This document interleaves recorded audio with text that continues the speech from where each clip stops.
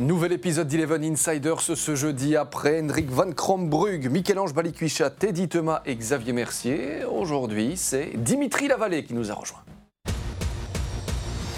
Dimitri Lavallée, le défenseur, le milieu défensif, on doit dire comment? Salut Dim. Salut. Pour le moment, milieu def dernièrement, mais sinon défenseur de base. Mais c'est vrai que maintenant, je joue un peu plus haut sur le terrain. Devient un petit peu polyvalent là avec l'âge, hein? C'est ça. Maintenant, voilà, j'essaie de jouer là où le coach veut que je joue, donc j'essaie de m'adapter au mieux à la situation. On en parlera naturellement de ce repositionnement de Dimitri Lavallée. Où est-il le plus performant? Où est-il le meilleur? C'est l'une des questions que l'on posera notamment à Nordine Jbari. Salut Nordine. Bonjour Jérémy, bonjour à tous. Tout va bien? Oui, tout va très bien. Content de vous avoir avec nous. Moi aussi, ça me fait plaisir de vous voir. Et puis il y a des bons joueurs qui sont là, donc ça va. On va décortiquer, Nordine, un petit peu. Je compte sur toi, notamment pour j'essaie. venir décortiquer les prestations de Dimitri Lavallée. Dans Eleven Insiders, vous le savez certainement, il y a des quiz. Dimitri ne va pas y échapper dans quelques instants. Il y aura la face, il faut bien prononcer, pas la fesse, la face cachée de Dimitri Lavallée également. Et puis l'échauffement, et c'est d'ailleurs par là que l'on va commencer, même si dans ce studio, franchement, messieurs... Il fait déjà chaud. Il fait super bon. On est déjà à température. On vous reçoit dans des bonnes conditions. Dimitri, du temps libre le jeudi, tiens, il n'y a pas eu entraînement aujourd'hui? Il y a eu entraînement ce matin quand même. Je rassure, il y a eu entraînement ce matin, mais bon, suspendu, donc voilà, un peu plus allégé. Donc c'est bien en fait le programme d'un suspendu. Ça reste le programme normal, on va dire, de la semaine habituelle de l'équipe. Ouais. Juste ici, veille de match et jour du match, ça changera. Les autres ont quoi pendant que vous êtes en notre compagnie, par exemple? À la maison, au repos. À la maison, au repos. 10 cartons jaunes déjà cette saison pour Dimitri Lavallée. Ça veut dire 2 matchs de suspension. Tu vas purger ton deuxième match ce week-end. C'est ça. Tu ne seras donc pas là contre Ostende. Ton kiff, justement, quand tu n'es pas au club, quand tu n'es pas au foot, c'est quoi? Me reposer, passer un peu du temps avec ma famille, mes amis. Sinon, repos. Moi, j'ai envie de savoir quel était le kiff aussi de Nordine Jbari. À l'époque, Nordine, quand tu étais joueur, que tu avais un petit peu de temps libre. Ouais, ça fait longtemps, je dois réfléchir. Ouais.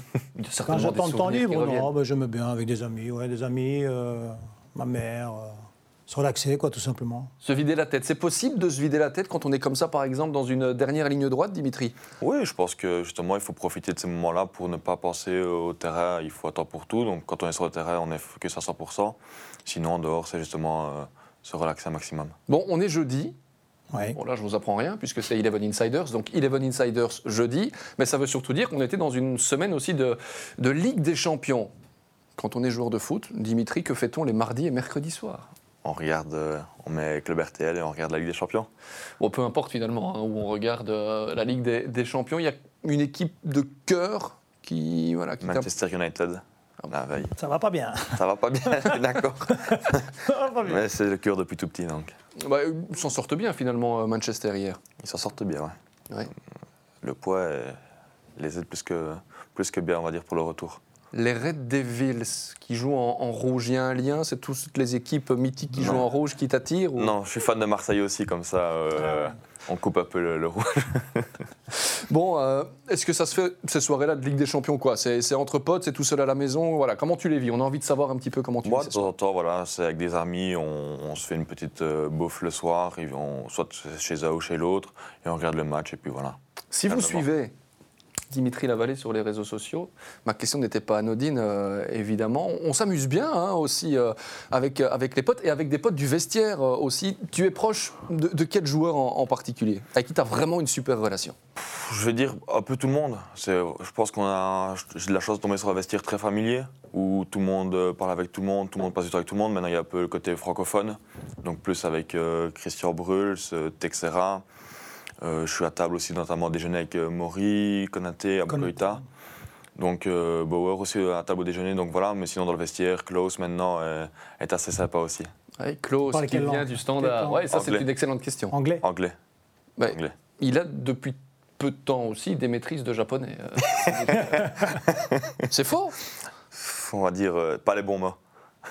Quel mot par exemple? On a envie d'apprendre un peu le japonais aussi. Il y a des mots... la consonance, je ne suis pas sûr du tout, donc, mais c'est des mots assez complexes. Vous pouvez le dire, parce que ici aussi, on n'est pas sûr non plus. Mais je ne m'en rappelle même plus, donc maintenant, parce que ça sort directement Il y a l'intonation aussi, donc c'est complexe. Le japonais est complexe. Bon, si jamais il y a une pulsion à un moment donné dans l'émission, vous pouvez évidemment la lâcher en mode japonais. Mais c'est aussi une tour de Babel, on en parlait avec Xavier Mercier la semaine dernière, du côté de Louvain, Nordine.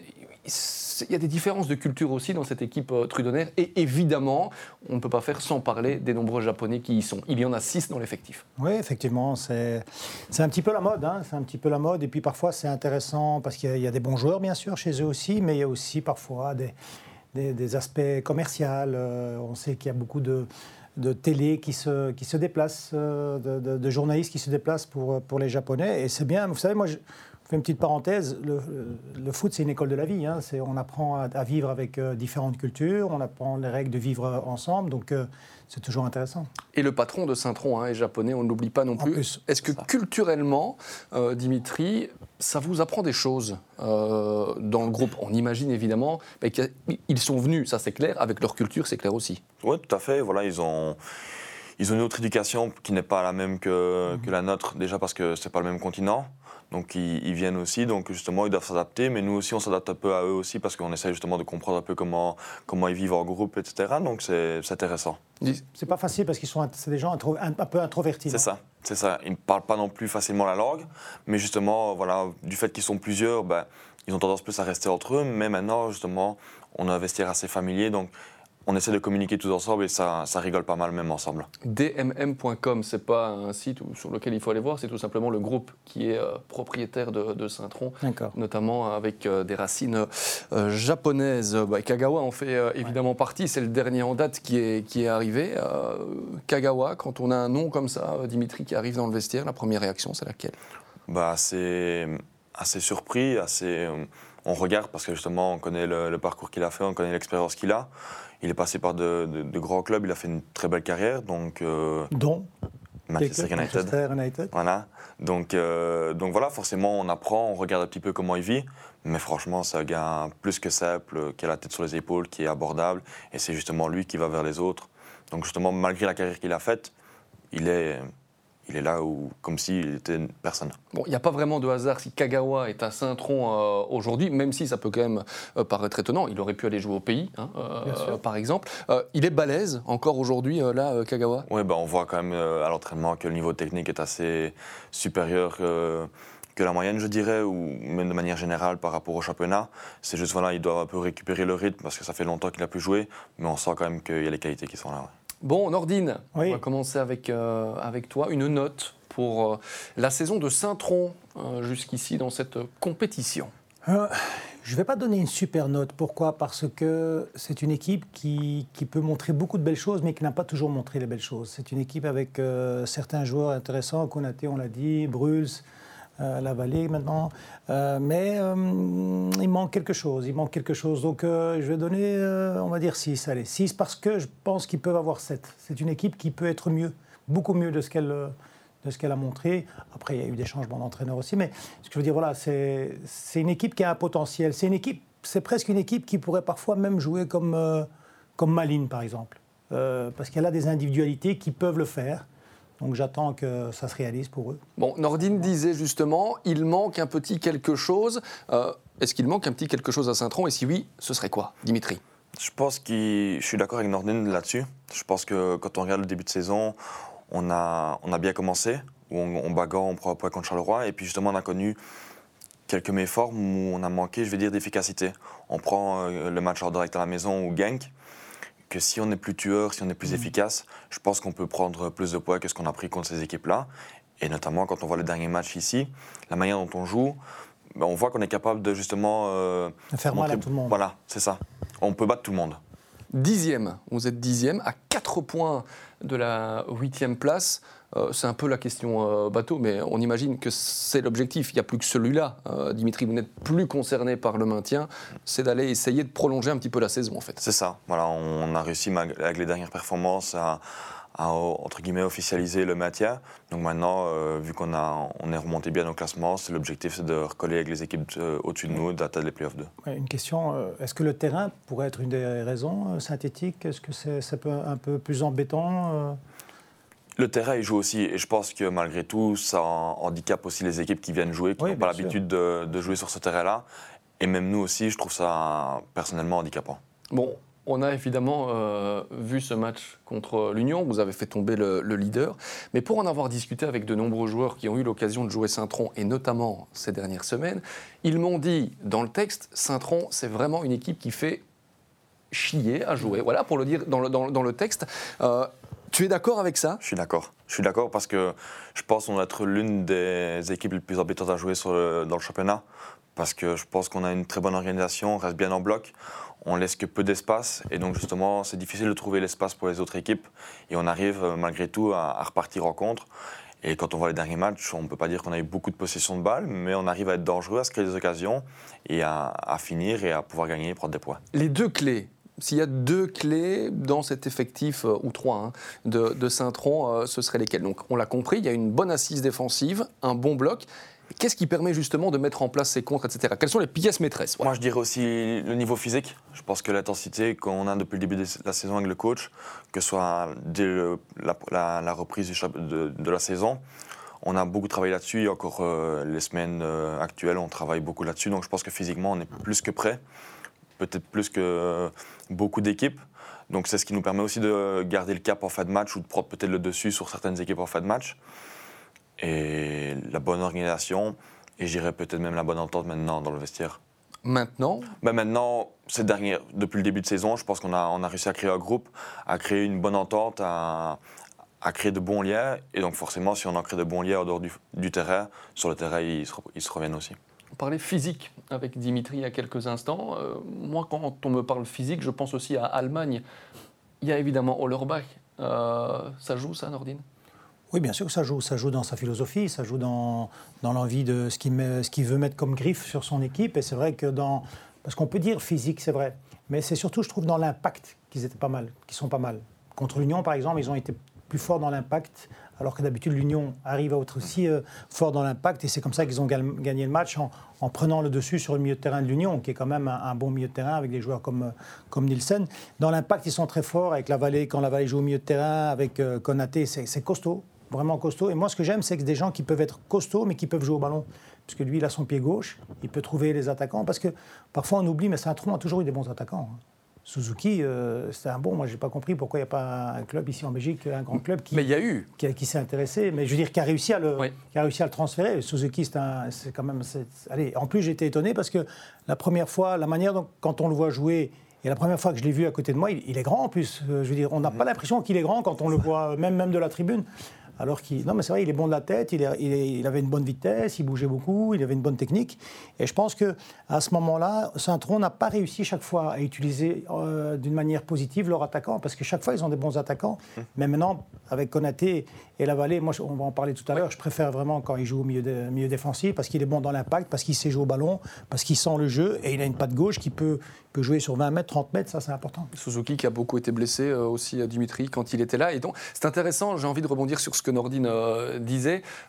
Certains clubs n'ont pas réussi à le faire signer. Si vous avez regardé la série Mauve, réalisée par le Sporting d'Anderlecht, mais on se rend compte dans cet épisode-là que Suzuki a été convoqué, que Vincent Kompany et Peter Verbeek le voulaient, et que Suzuki finalement a dit non, je préfère relever un autre défi. Donc le Sporting d'Anderlecht a bien essayé d'aller chercher votre attaquant. Absolument, mais vous l'avez bien mentionné, et donc je voulais rebondir naturellement là-dessus. Hollerbach avait déjà réussi de belles choses du côté de Moucron. Il est comment en fait ce coach ? Bon, à l'allemande, nous on le voit évidemment de l'extérieur, on le voit aux interviews d'avant-match. Dimitri, il est comment ? Allez frère, on est insider, c'est parti. Non, voilà, je pense qu'il est comme il le montre aussi au bord du terrain, un peu fou. Il passe par toutes les émotions possibles et imaginables. Donc il peut sauter de joie, comme il peut crier et hurler quand il n'est pas content non plus. Mais sinon, au quotidien, je pense qu'il apporte justement cette grinta, cette envie qui nous pousse à nous surpasser justement sur le terrain, que ce soit pour lui, que ce soit pour nous. Et comment il fait pour justement se faire comprendre tactiquement, parce que la tactique d'Hollerbach, il faut quand même bien l'assimiler, faire comprendre sa tactique à différentes cultures, finalement. Ça, c'est un vrai défi. Oui, et puis voilà, je pense que la plupart du vestiaire parle anglais, donc il arrive à parler anglais, ou du moins, il y a des personnes qui peuvent traduire aussi, pour notamment les Japonais. Il y a des traducteurs qui sont là en place pour justement bien expliquer au mieux. Il y a les vidéos. Maintenant, voilà, avec les analyses vidéo qu'on fait. La vidéo, et voilà. Puis il y a une langue universelle qui est le foot. Donc voilà, il y a des joueurs qui connaissent le football. Voilà, quand on explique un peu la position, pressing, on peut jouer un peu avec les mains, pressing, bon, les gens comprennent. Et puis maintenant, au fur et à mesure des matchs aussi, il y a une habitude qui s'installe et les liens commencent à se créer. Donc forcément, ça devient maintenant beaucoup plus simple qu'en début de saison. On discutait évidemment en préparant cette émission. Alors, vous m'avez partagé une anecdote. J'ai quand même envie que vous la partagiez évidemment à nos téléspectateurs et auditeurs. Hollerbach est fan de sauna. Alors, il faut quand même que vous nous expliquiez un petit peu ce délire. Tout à fait. Il est fan de la récupération, notamment parce qu'on fait des entraînements assez intensifs. On pousse vraiment dans les rythmes. Et donc, forcément, il est très à cheval sur la récupération après entraînement, après match. Et donc, justement, il a fait installer un sauna au complexe d'entraînement. Ouais. Du coup, ça a un impact sur les primes ou pas? Parce que... Non, aucun impact. Juste peut-être pas de double prime quand on bat l'Union, mais voilà. Mais il y a un sauna. Il y a un sauna. C'est pas le seul. Hein. Je me rappelle quand je jouais à Bruges, Eric Guéret aussi était fan du sauna. Je me rappelle même d'une anecdote. Le lendemain d'un match, bon, on avait gagné, donc on avait été champion aussi à un moment donné à cette époque-là. Puis on était sortis, puis on s'est retrouvés lui et moi dans le sauna. Et puis il avait mis, parce que moi je déteste, il avait mis de la fleur d'eucalyptus. Oui. Un peu, encore un peu, encore un peu. Puis il me regardait, je regardais, et puis moi j'en pouvais plus. J'en pouvais plus. Je voulais sortir, mais je me dis je vais pas sortir. Je vais lui montrer que je suis fort. Et puis lui aussi a fait ça. Et puis à un moment donné, on s'est regardé, on a gueulé tous les deux, on est sortis en courant. J'oublierai jamais ça. Les souvenirs de Nordine Joubari, c'est aussi pour ça qu'on est content que Nordine soit avec nous dans cette émission. Dimitri, est-ce que tu es content jusqu'ici de ta saison? Oui, je pense que dans un ensemble, je suis assez content. Je pense qu'on peut toujours faire mieux, donc forcément, je suis assez critique avec moi-même, mais sur certains matchs, j'aurais pu faire mieux. Mais quand je prends d'une vue globale, je pense que je peux être content, et surtout des dernières performances ici, des dernières semaines. Alors, la note, c'est toujours quelque chose de subjectif, mais bon, là, j'aime bien ça. Ta note de la saison, dans un rôle de défenseur central. 6. Et en tant que milieu def. Peut-être 7. Il y a plus de satisfaction depuis que tu es à ce poste-là? Oui, je pense que sur le terrain, même moi, je prends peut-être plus de plaisir aussi. Et je me rends compte que les performances sont là aussi. Notamment, on arrive à gagner, à prendre plus de poids. Donc forcément, ça joue, ça a tout. Mais oui, je trouve que je me sens mieux pour le moment. Honnêtement, si tu es vraiment malin, il y a quelque chose qui se passe là aujourd'hui, dans le changement de place. Je pense que c'est une nouvelle carrière qui s'ouvre à lui parce que je l'ai vu jouer milieu défensif une fois, je ne dois pas voir 3 fois. Je l'ai vu jouer, c'est comme si c'était son poste. Contre l'Union. Ouais, c'était comme si c'était son poste. Il jouait avec, il sortait quand il fallait, il était bien positionné. Vous savez, il y a des moments comme ça. Moi, j'ai connu, toute proportion gardée, Nicolas Lambert à Gand, il jouait back gauche. C'était normal. Et puis, on l'a repositionné stopper. C'était autre chose. Et parfois, quand on repositionne quelqu'un, tout simplement, parfois ça peut évoluer. Je pense que là, moi je serais toi, je ferais tout pour rester mieux défensif, parce que je pense que là, tu as un coup à jouer dans ta future carrière. Par exemple, aujourd'hui, on parle du Standard. Aujourd'hui, au poste de milieu défensif, tu joues au Standard. Oui, ils vont peut-être pas remuer le couteau dans la plaie tout de suite. Non, mais je veux dire, mais c'est important. Vous savez, les entraîneurs sont importants. C'est les gens qui peuvent voir quelque chose chez un joueur, le positionner à un poste qui lui convient le mieux, ça peut changer une carrière. Je pense que si il est malin, ça peut lui changer sa carrière. Parce que la manière dont je l'ai vu jouer à l'Union, ça n'a rien, excuse-moi de dire ça, ça n'a rien à voir avec la vallée stopper. La vallée stopper, c'est bien. La vallée milieu défensif, c'est très bien. Et l'association avec Konaté, oui. Elle est monstrueuse. Parce que, voilà, il y a parfois aussi un duo, on parle d'individualité, mais Konaté, c'est un monstre. Bon, voilà, il fait aussi une très grosse saison. Les années auparavant, il n'a pas eu la chance non plus d'avoir un bon nombre de temps de jeu. Donc maintenant, il a le temps de jeu, il a la confiance. Donc forcément, il arrive à montrer ça sur le terrain. Donc ça peut être que positif pour nous. Dimitri, tu disais que tu prenais plus de plaisir dans ce milieu de terrain. En quoi? Parce que je participe plus au jeu que derrière. Je peux me projeter plus vers l'avant aussi, me retrouver aux abords des 16 mètres, pouvoir peut-être marquer peut-être plus de goals. Donc il y a plus de mouvements, plus de courses. Donc j'ai l'impression d'être plus actif sur le terrain que derrière. Plus important. Voilà plus aussi important. peut-être. Mais voilà. là, tout à l'heure, vous disiez la polyvalence. Moi, je suis contre la polyvalence. C'est très mauvais la polyvalence. Pourquoi? C'est très mauvais pour les joueurs. Tu sais jouer bien back gauche, tu sais jouer bien milieu défensif, tu sais jouer bien stopper. Ton meilleur poste, c'est milieu défensif. Il y a un problème dans l'équipe, on te met stopper. le mec qui joue à ta place au milieu défensif, c'est le titulaire. Il revient, derrière ça marche bien, tu vas sur le banc. C'est ça. Qui incarne le mieux cette polyvalence aujourd'hui, il est Diable Rouge, c'est Torgan Hazard, qui a déjà évolué à 7 ou 8 postes depuis le début Alexis de la saison. Qui a commencé back droit et qui joue et puis parfois milieu offensif. Bon, Dimitri Lavallée aime participer au jeu. Dimitri Lavallée a déjà marqué cette saison. Un petit but, on n'a pas eu trop de mal à aller le rechercher, mais on vous le propose quand même, le voici. Kakaché pour le coup de coin, le ballon, sortie de la surface, la frappe de Lavallée, c'est goal. Oh, on revoit, ça part du coup de coin. Ballon dégagé, difficilement. Un petit peu de réussite évidemment. Oui, ballon légèrement dévié. Mais ça partait pas mal quand même. Hein. Les commentaires de Philippe Errand, que l'on salue, qui a donc eu la chance de commenter l'unique but de Dimitri Lavallée cette saison. But du pied droit. C'est ça. Pour un gaucher. C'est ça, c'est le comble. Premier goal de ma carrière, donc premier goal aussi en championnat. Il fallait que ce soit du droit. Vous l'avez quand même déjà revu plusieurs fois, hein, celui-là. Ouais. Philippe Errand disait avec un peu de chance. En fait, la chance, elle est dans la possibilité et l'envie de frapper. C'est pas la déviation. Parce que si tu frappes pas, c'est con ce que je vais dire, mais tu marques jamais. C'est ça, des fois il faut provoquer un peu la chance aussi. Voilà. Ici, ça faisait suite à une phase arrêtée, mais dans la position que tu occupes aujourd'hui, milieu def, si elle se poursuit, tu auras certainement plus de possibilités de les tenter, celle-là. C'est ça, c'est à cet endroit-là du terrain que je dois me situer aussi, où je peux me trouver pendant le match, donc forcément c'est à moi d'oser encore, comme je l'ai fait à Louvain, et d'oser plus pour justement avoir cette chance de remarquer encore un goal. On était à l'Union Saint-Tron, Nordine, tu commentais cette rencontre, j'étais là en spectateur attentif, et j'ai vu passer la liste des scouts qui étaient présents ce jour-là. Autant vous dire que ça ne tenait même pas sur une page A4. Dimitri, il y a des scouts aussi qui te suivent personnellement ou pas? Oui, ben voilà, j'appartiens à Mainz pour le moment, donc forcément il y a les scouts il y a le scout en charge qui vient voir quelques matchs, qui est déjà venu voir quelques matchs cette saison. Notamment, il était un contrôle direct à la maison. J'avais pu discuter avec lui après le match et il était encore présent à l'Union notamment. Prêté par Mayence. Et qu'est-ce qu'il dit, si tu discutes avec lui, qu'est-ce qu'il dit de ton repositionnement au milieu défensif? J'ai pas encore discuté avec lui de ce repositionnement-là justement. S'ils ont l'œil, tu vas vite retourner là-bas. Mais c'est là que je voulais en venir, évidemment, parce que tu es arrivé à Mayence dans un contexte, on le sait, on en reparlera un petit peu en quittant le Standard, en arrivant comme défenseur central. Il y a eu le Covid, il y a eu un petit souci au niveau de la préparation. Là, tu pars, et le scout revient, il se dit zut, alors, il n'était pas un peu plus bas avant? C'est ça, je suis peut-être parti en tant que défenseur central pour revenir en tant que milieu def. C'est une possibilité. Mais ça, comme Nordine le dit, tu sens que c'est peut-être un tournant dans ta carrière, tu as 25 ans. Tout à fait. Ça peut être un tournant, bien sûr, comme Nordine l'a dit, et j'en suis conscient aussi. Maintenant, voilà, j'avais la chance d'avoir pu évoluer en équipe de jeunes à cette place-là. Donc j'avais quand même des repères, quelques connaissances. Maintenant, les équipes de jeunes et le monde pro, il y a une marge de différence aussi.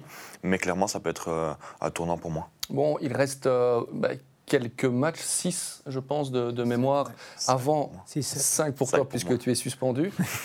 Avant éventuellement les playoffs. Mais si pas, ça veut dire que la saison s'arrête. C'est un peu le flou, non, pour toi? C'est ça. Comme tu l'as dit, c'est encore flou parce que voilà, il reste 5 matchs. On ne sait pas si on va se qualifier en play-off ou non. Et puis alors, il faudra voir aussi le programme que le coach va mettre en place. Est-ce qu'on continue un petit peu les entraînements, quelques matchs amicaux, ou est-ce qu'on stoppe? Parce que l'année passée, c'était par exemple, on avait stoppé en avril. Donc c'est un petit peu encore l'incertitude et le point d'interrogation. Oui, ça c'est fou, j'allais le dire. On a eu des échos aussi de ce qui se passait l'année précédente. Il pourrait ne plus avoir d'activité en avril. Et donc certains joueurs nordines pourraient se dire, mais là je me retourne vers toi, pourraient se dire, oui, on pourrait être en vacances en fait en avril. Il y a les compétiteurs, il y en a d'autres. Oui, il y en a d'autres, c'est vrai. Mais enfin bon, par exemple, pour Dimitri, peut-être qu'il peut retourner. Comment ça se passe si malheureusement vous n'avez rien? Tu peux retourner en Allemagne directement? Non. C'est justement parce qu'eux ont encore des matchs à jouer, etc.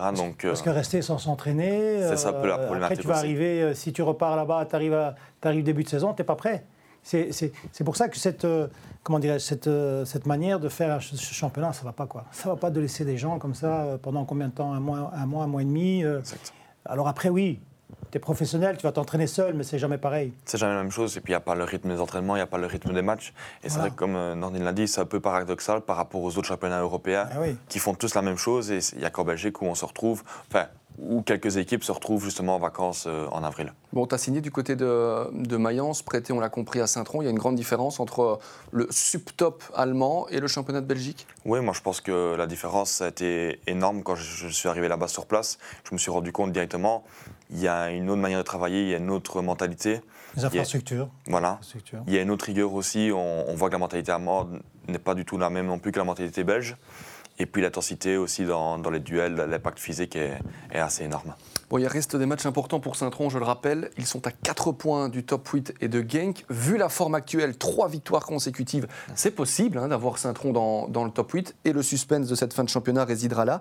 La suite pour vous, Ostende, on l'a compris, sans Dimitri Lavallée qui sera suspendu. Ensuite, Malines, Genk, justement. Alors Genk, c'est pas seulement la 8e équipe classée, c'est un derby. Le derby du Labour. Ouais. On le sait, il y aura ensuite le Berscott, Zulte Waregem et terminé Par le plus beau, on termine en beauté. le plus beau, le Standard. Le Standard à la maison. Que vous pourriez éventuellement, vu le contexte, envoyer comme barragiste. Vous en êtes conscient? C'est ça, tout est possible. Que ce soit pour nous, comme que ce soit pour eux aussi. Oui, évidemment, le Standard. Oui, le Standard, malheureusement. Il se passe des choses là-bas qu'on n'aime pas, mais bon, c'est comme ça. Les dernières nouvelles, c'est fini le Club Med. Il y a eu une réunion avec Bruno Venanzi et tout le staff et les joueurs, mais on le donne quand même pour celles et ceux qui nous écoutent. Donc fini d'avoir accès au vestiaire, au complexe professionnel, et donc tout le monde, après l'entraînement, ira prendre sa douche à la maison avec son lunch pack. Si je peux réagir à ça, bien sûr. C'est pire qu'avant. C'est-à-dire faire... Donc il y a déjà une situation et une atmosphère négative, compliquée, et tu rajoutes en fait du négativisme et de la complication. Vous croyez que c'est parce qu'un joueur ne va pas s'entraîner dans son vestiaire, va pas s'habiller dans le vestiaire ou chez lui, ça va changer quelque chose? Pour moi, c'est pire. C'est comme c'est vraiment une punition. Je pense qu'à un moment donné, la direction, que je connais bien Bruno Venanzi, qui est un mec bien, mais la direction doit aussi se regarder dans le miroir. Je trouve que tout ce qui se passe mal au Standard, c'est en grande partie à cause de la direction. Parce que quand le sommet est fragile, quand le sommet ne sait pas où il va, quand le sommet, depuis des mois, dit on va peut-être vendre, on attend des investisseurs, eh ben, tout se répercute sur le bas. Quand on est fragile et qu'on ne sait pas ce qui se passe, ça se répercute sur le staff, sur les joueurs. Dimitri, quel regard tu portes sur ton club? Parce que j'estime que quand on a passé 16 ans de sa vie, surtout en étant gamin, 16 années dans un club, ça reste le club. Ton regard? Non, clairement, ça reste mon club, ça reste ma ville, là où j'ai grandi, où j'ai parcouru toutes les écoles de jeunes, et où j'ai pu faire mes débuts en pro aussi là-bas, donc forcément, ça reste mon club. Mais comme Nordin l'a dit, je partage entièrement son avis. Je suis d'accord, il y a un problème de gestion, et je pense que justement, ici, la direction perd un peu les moyens et essaie de trouver des solutions, je vais dire, en express, pour essayer de faire réagir, mais moi, je pense que ça peut être que pire. Moi, si je suis l'entraîneur, si je suis Esner, je suis contre ça. Je demande à la direction de ne pas faire ça, parce que vous mettez les joueurs encore plus dans une mauvaise situation pour jouer un match. Je ne comprends pas. Elsner est aussi impliqué là-dedans, puisque cette mesure, c'est pas uniquement pour les joueurs, c'est aussi pour le staff. Lui aussi. Aux dernières nouvelles. Non, mais c'est vrai. C'est pour le staff aussi. Aux dernières nouvelles. Encore pire que je le pensais. Donc, il y a encore de la rancœur, Dimitri, par rapport à ce qui s'est passé? Non, moi, j'ai aucune rancœur. Moi, voilà, ça fait partie de la vie. Il y a des choix qui doivent se faire. Moi, je crois beaucoup au destin, donc forcément, si ça a dû se passer comme ça, c'est que ça devait se passer comme ça. Mais j'ai aucun regret. Moi, je pars du principe que je préfère vivre avec des remords qu'avec des regrets. Donc, ça a dû se faire, mais niveau rancœur, j'ai aucune rancœur. Donc, ça veut dire que si ton agent t'appelle demain en te disant franchement, en tant que milieu def, t'es impressionnant, on cherche une solution au Standard, tu retournes? À l'heure actuelle, je ne sais pas. Voilà, je préfère être honnête aussi. Absolument. Je pense que le contexte n'est pas stable non plus. Je pense qu'il y a eu des antécédents, notamment avec la direction aussi actuelle, avec certaines personnes. Donc, j'ai peut-être pas envie de retourner non plus avec ces personnes-là. Mais dans un futur, bien sûr que dans un coin de ma tête, j'ai la conviction et l'envie de retourner au Standard parce que je reste sur la goutte trop peu. Oui, c'est tout à fait compréhensible et quand je l'entends parler, bien expliqué. Quand j'entends parler, c'est un peu comme Dessart, Julien Dessart, qui est un super joueur, moi j'ai toujours dit. Aujourd'hui, la preuve, il signe à Gand et ça marche énormément. Je lui avais dit à l'époque, comme il était tellement supporter du club, il jouait milieu défensif 8 et il courait partout. Il voulait faire le boulot de tout le monde. Et en fait, il était nulle part. Et à un moment donné, il faut savoir faire la différence entre le supporter et le joueur. Mais je comprends très bien, et c'est beau qu'ils ont cette fibre rouge, comme on dit. C'est ça. On parle de Sarr, un peu plus proche de toi, Klaus est arrivé, mais surtout Al-Dakil. T'en as discuté, Dimitri, avec lui de ce qui s'est passé? Parce que lui, c'est très clair, on l'a lu sur les réseaux sociaux, il n'avait pas envie de partir. Non, honnêtement, je n'ai pas encore discuté avec lui et je ne sais peut-être pas si je le ferai parce que j'ai pas envie de remuer le... C'est lui qui doit discuter. Voilà, avec c'est toi, ça. J'ai pas envie de reparler de ça parce que je pense qu'il doit être touché aussi à ce niveau-là de la manière dont son cas a été géré. Donc j'ai pas reparlé avec ça, mais voilà, comme on l'a vu sur les réseaux, comme dans la presse, ça parle, je pense que c'est clair et net. Il n'y a pas de zone d'ombre à ce niveau-là. Mais c'est une nouvelle grosse perte, ça, pour le Standard. Pourtant, c'est pas la première pépite qui pourrait partir. Là, Nordine, il y a eu Arthur Théat, il y a eu Dimitri Lavallée, il y a eu les frères Mahé, Déhomme. Et là, il y a Kemal Dakil, ouais. C'était une promesse. Oui, c'est une promesse, mais c'est surtout une jeune promesse. Donc, c'est-à-dire qu'il faut quand même donner la chance aux jeunes et tu te débarrasses d'un jeune. Pour des raisons qui voilà, sont quand même dégueulasses. C'est ça le problème. Si c'est ça, c'est dégueulasse. C'est grave. Mais par contre, il y a un autre truc que je ne comprends pas. Je ne connais pas le dossier, mais j'étais joueur. Si un joueur ne veut pas partir, il ne part pas. Vous voyez ce que je veux dire? Et je pense que lui et son entourage, ils ont eu peur. De ne plus du tout jouer. Des menaces. Voilà. De ne plus jouer. Oui, mais vous ne jouez plus. C'est faux, ça. Au début, on vous fait ça. Et puis si l'entraîneur, à un moment donné, vous reprend, il faut tenir à ce moment-là. Mais je ne peux pas trop en parler parce que je ne connais pas le dossier. Mais demandez au frère de Michel-Ange Balikwisha ce qu'il en est. Il est clairement bloqué du côté du Standard. Là, on peut venir me dire le contraire, je ne le croirais pas. Mais peut-être qu'il y a une... Donc, vous savez, son frère est parti d'une manière un peu difficile du Standard. Donc, mais si c'est le cas, c'est... En fait, il faut pas gérer un club par rapport à son ressenti. Il faut gérer un club parce on travaille pour le Standard. Il faut gérer un club comme un club, en fait. C'est-à-dire pas dire « Ah, mais tu m'as fait ça à moi, tu vas voir ce que je vais te faire. » C'est pas comme ça que ça... Il faut penser au club. Le club a besoin de projets, de long terme et pas de court terme. Et donc, il y aura encore, je le répète, pour refermer cette page, puisqu'on est là pour parler de Dimitri Lavallée aussi, bien sûr, il y aura encore une rencontre, la dernière journée de championnat, ce fameux Standard Saint-Tron ou Saint-Tron Standard? C'est Saint-Tron Standard, sur le synthétique. Sur le synthétique, c'est ça. Attention à ce match-là. Dimitri Lavallée a marqué un but, on l'a vu tout à l'heure. Mais la petite question du jour, c'est combien de cartons, si vous avez suivi cette émission, vous le savez, combien de cartons a pris Dimitri Lavallée cette saison, Nordine? 2 matchs de suspension. 8, 10. Et il est déjà à 10. Ouais. 10 cartons, Dimitri. Qu'est-ce qui se passe? C'est vrai que ça fait peut-être un peu beaucoup. C'est vrai que... Mais voilà, c'est dans le jeu, c'est dans l'effet de match. Il y a des cartons que j'ai pris un peu aussi extra-sportifs, notamment à Malines, où il y a eu un échange avec les supporters et j'ai pris un carton pour avoir un peu peut-être provoqué les supporters. Donc ça fait partie du foot. Voilà. C'est vrai que maintenant, quand on met un peu d'impact physique, il y a des fois, on a tendance à en mettre trop. Donc, ma question est, combien de cartes, je ne sais pas si tu te souviens, combien de cartons en tant que stopper ou combien de cartons en tant que milieu défensif? J'en ai beaucoup plus pris derrière qu'en tant que milieu def. Milieu def, je crois que j'en ai pris 2 voire 3 maximum. Ouais. Oui. C'est bien la preuve qu'il se sent mieux au milieu défensif qu'au stopper. Mais on va regarder ce petit clip, si vous le permettez. On a compilé pas tous les cartons, mais quelques cartons. Pourquoi? Pour analyser de quelle manière ces fautes-là ont été commises. Quand il était défenseur central, quand il était milieu défensif. Et puis, je vous donnerai des statistiques qui sont très intéressantes et pas anodines par rapport à ce que l'on voit maintenant. Mian, ça passe, le geste technique, c'était bien tenté, c'était beau à voir. Et ça pousse à la faute. Lavallée qui prend un carton jaune. Faute sur Klaus. Lavallée s'excuse directement. Leitzner, Damary qui passe, accroché par Lavallée qui va prendre une jaune. Bayo qui tente de provoquer, de passer Lavallée. Il y parvient. Oh, il est retenu. Mais c'est en dehors du grand rectangle.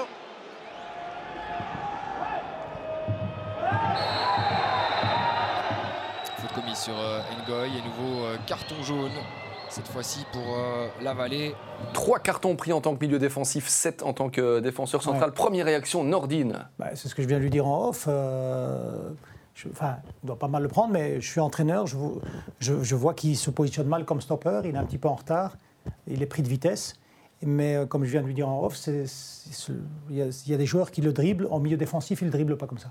Ça, c'est sûr et certain. Parce qu'il y a une différence de vitesse si tu es vers l'avant ou si tu recules et que tu attends. Parce que là, en fait, quand les défenseurs, parfois, ils attendent ce que l'attaquant va faire. Quand tu es milieu défensif, c'est toi qui décides de sortir, c'est toi qui décides de mettre le petit coup d'épaule. Et tu es en zone. Franchement, allez, je me répète, mais là, on en reparlera. Il y a là, s'il reste milieu défensif, il y aura un changement de carrière, ça j'en suis sûr. On en reparlera. Il y a souvent l'analyse tactique vidéo aussi, Dimitri. Est-ce que dans cette analyse vidéo, il y a par exemple ces phases-là de carton? Est-ce que tu regardes un petit peu comment tu as défendu et pourquoi tu as pris ces cartes ou pas? Personnellement, on ne décortique pas ça au club, mais moi je décortique ça aussi de moi-même pour justement savoir quelle erreur j'ai fait. Pourquoi est-ce que j'ai pris ce carton et d'essayer justement de remédier à ça pour ne pas recommettre les mêmes erreurs. Quelques statistiques. Dimitri Lavallée est le premier défenseur en Pro League avec le plus de tacles et le 4e en termes de tacles réussis. Ça, c'est une première stat intéressante. Également assez dominateur dans le domaine des interceptions, dans le domaine des duels disputés et des duels gagnés. Il est dans le top 5. Par contre, Dimitri, et là va venir ma question, tu es moins performant en interception, en blocage de frappe et également en dégagement. Est-ce que ça veut dire que tu es plus un défenseur de contact ou pas? Oui, je pense que voilà, de par mon gabarit, de par mon style de jeu, je suis quelqu'un de moins rapide, d'un peu plus costaud. Donc justement, je base mon jeu un peu plus sur le contact, le duel, que la rapidité ou la vivacité. Mais est-ce qu'il n'y a pas une statistique d'interception, j'ai entendu? Oui. Quel est le... 4e défenseur en Pro League avec le plus d'interceptions. Ça ne m'étonne pas, ça revient à ce que je dis, milieu défensif, c'est parce qu'il sent le jeu. C'est d'aller vers l'avant, justement. Comment tu interceptes, tu tombes sur un technicien, si toi-même tu es technique, tu sais plus facilement intercepter. Donc voilà. Donc je vais téléphoner à son entraîneur. C'est très bien, il y a l'agent aussi, on peut vous passer les coordonnées. Jérémy, comment c'est arrivé tout d'un coup? Qu'est-ce qu'il vous a dit? Qu'est-ce qu'il t'a dit l'entraîneur pour te changer de place? Le premier match que j'ai joué milieu de terrain cette année avec ce coach, c'était en coupe, où il a voulu justement m'essayer. Et alors après, il y a eu... Mais il t'a dit quelque chose? Non, pas spécialement. Il m'en avait parlé un petit peu. Il y avait une possible absence aussi de Konaté quand il s'est blessé. Et donc c'est à ce moment-là, il voulait quelqu'un devant la défense. Un peu costaud. Un peu costaud. Il aime bien avoir ce joueur-là qui gagne les duels devant la défense. Et donc il m'avait parlé, il m'avait dit dans le cadre de l'absence de Konaté, je pense que je vais te mettre. Et puis donc, Konaté est revenu. Et puis alors, forcément, Konaté est revenu de blessure, donc je suis repassé un peu derrière. Et puis Konaté est reparti à la CAN. Et donc là, vraiment, j'ai joué milieu. Et puis quand il est revenu, il a un peu adapté en mettant Konaté plus numéro 6 et moi légèrement plus haut sur le terrain, donc un peu, je vais dire, box-to-box. Mais voilà, j'ai commencé à prendre mes marques un petit peu parce que c'est encore une approche différente. Bien sûr. Mais voilà, j'essaie de prendre mes marques petit à petit, d'essayer de faire du mieux possible. Et grâce à vous deux, Bruce va beaucoup mieux jouer. Il doit défendre aussi un petit peu moins. On sait que dans une partie de la saison, il était un peu plus bas. C'est ça. Et forcément, c'est comme un attaquant qui doit commencer à faire un bon nombre de courses défensives. Et à un moment, il se fatigue et il perd la lucidité quand il doit finir l'action dans le rectangle. Et Bruce, qui est un joueur créatif comme ça, c'est un peu le même problème qu'il peut avoir. Une dernière question avant d'en venir au petit quiz qui refermera cet épisode. De quelle manière le coach a envie d'utiliser Joao Klose dans l'effectif? On sait, il était au Standard comme le gars qui courait un peu partout et qui du coup avait un petit peu de mal à la finition parce qu'un peu crevé. Comment le coach a envie de l'utiliser et qui fait jouer à ses côtés? Ici, je pense qu'il veut l'utiliser plus dans un rôle de pivot. Parce que notamment à l'Union, il a joué avec Hayashi parce que Hara était suspendu, donc il a joué avec Hayashi, qui lui en fait fait plus les courses autour, qui part en profondeur, qui fait plus les courses défensives. Et donc Klose est un peu le target man, je vais dire, devant, qui va les duels de la tête, essayer de garder le ballon justement avec sa technique aussi, qui peut garder le ballon et qui peut faire jouer aussi derrière. Et comme ça, un peu moins se fatiguer et pouvoir être plus efficace dans le rectangle. Mais il faut vraiment lui parler parce qu'il a eu un duo comme ça avec Mouleka. Oui, j'allais y revenir. Et malgré ça, il courait partout. Je pense qu'à un moment donné, il doit comprendre qu'un attaquant doit rester entre les deux poteaux. Alors de temps en temps, je n'ai pas dit que tu ne peux pas dézonner, mais c'est incroyable comme attaquant, parce qu'au début, c'est vrai que tout le monde était content de lui au Standard, parce qu'il travaillait bien, mais moi, en tant qu'attaquant, tu travailles bien, tu marques jamais, c'est un peu négatif, quoi. Enfin, je sais pas. Donc c'est bien de dire tout le temps tu travailles bien, tu travailles bien. Je pense qu'il doit beaucoup moins travailler, c'est peut-être bizarre ce que je dis, il doit beaucoup moins travailler et plus être attentif à être entre les deux poteaux, comme on dit, parce qu'il y a du monde là à Saint-Tron qui bouge. Mais quand tu joues au milieu de terrain, Dimitri, c'est l'un de tes premiers réflexes, c'est d'aller le trouver en mode pivot? Oui, c'est ça, parce que voilà, on sait que c'est quelqu'un sur lequel on peut se reposer.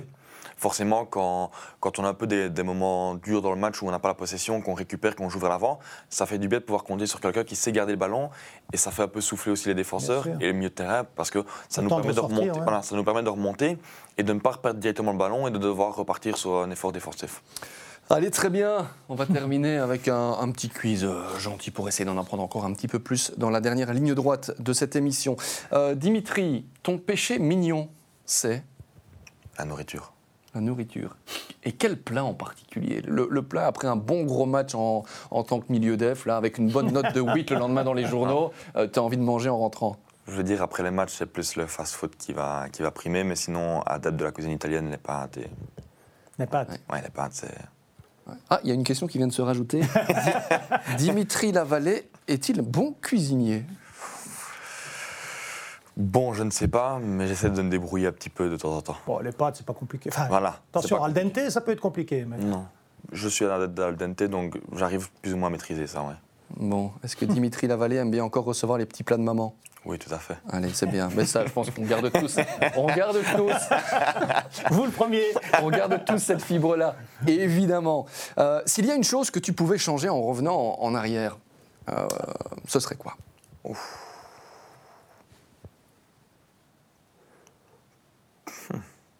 Ma préparation en mains. Parce que tu penses qu'avec une meilleure préparation, tu n'aurais pas été prêté et tu serais là-bas ? Je ne sais pas si du fait de faire une bonne préparation, ça n'aurait peut-être pas changé. Je ne sais pas si ça avait des coïncidences, mais au moins j'aurais pu avoir peut-être moins de remords et être plus préparé. Tu as tout fait, quoi. Voilà, montrer, savoir que j'ai tout fait. Et ici, je reste avec encore un goût de trop peu parce que je sais que j'aurais pu faire plus. Ouais. Donc c'est ça un peu la déception. Quand tu regardes le classement du championnat de Belgique aujourd'hui, tu te dis que... L'Union mérite sa place. Ouais, et Saint-Tron le mérite mieux. On pourrait mériter mieux, oui. Voilà. Tout à fait. S'il y avait cette régularité qui vous fait encore un petit peu défaut, le joueur qui t'impressionne le plus à l'entraînement ? Je vais dire Kagawa maintenant. D'accord. Et avant qu'il n'arrive ? Avant qu'il n'arrive, je dirais... Konaté, pas mal non plus. Konaté. Ouais. Je pense que c'est quand même, bon. ce sera l'un des coups de cœur de la saison.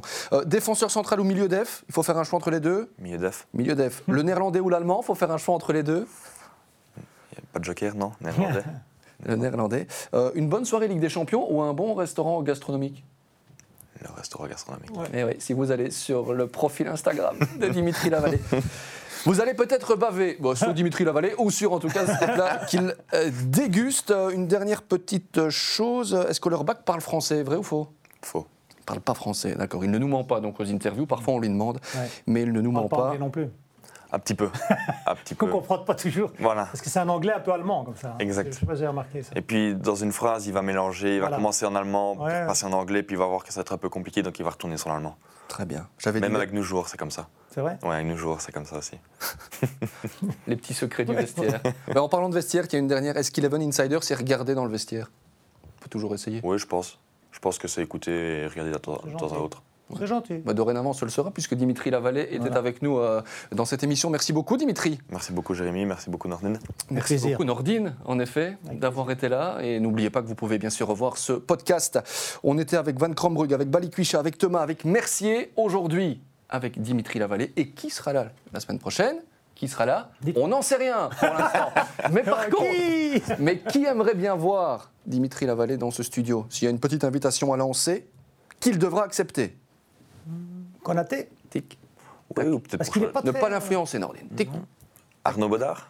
Ah oui. Arnaud Baudard. D'accord. On revient toujours au Le Standard. contexte est un petit peu plus compliqué pour l'instant pour avoir les joueurs du Standard. On ne vous le cache pas. Mettre un peu de piment et d'huile sur le feu. Bon, mais regardez la caméra juste en face de vous et lancez un petit message à Arnaud Baudard pour venir nous voir. Ça va peut-être le booster. Voilà, Arnaud, je sais que pour le moment, c'est un peu compliqué, etc. Au club, mais je pense que tu as la force de pouvoir remonter la porte aussi avec l'équipe, maintenant que tu portes le brassard. Mais donc voilà, passe à Bruxelles chez Eleven Insider. Magnifique. Je pense que là, il ne peut pas refuser. Non. Prenez soin de vous. Vous aussi, messieurs. Bonne fin de saison. Dimitri, objectif tweet, on l'a dit, et plus encore par la suite. Merci de votre fidélité. Ciao, ciao.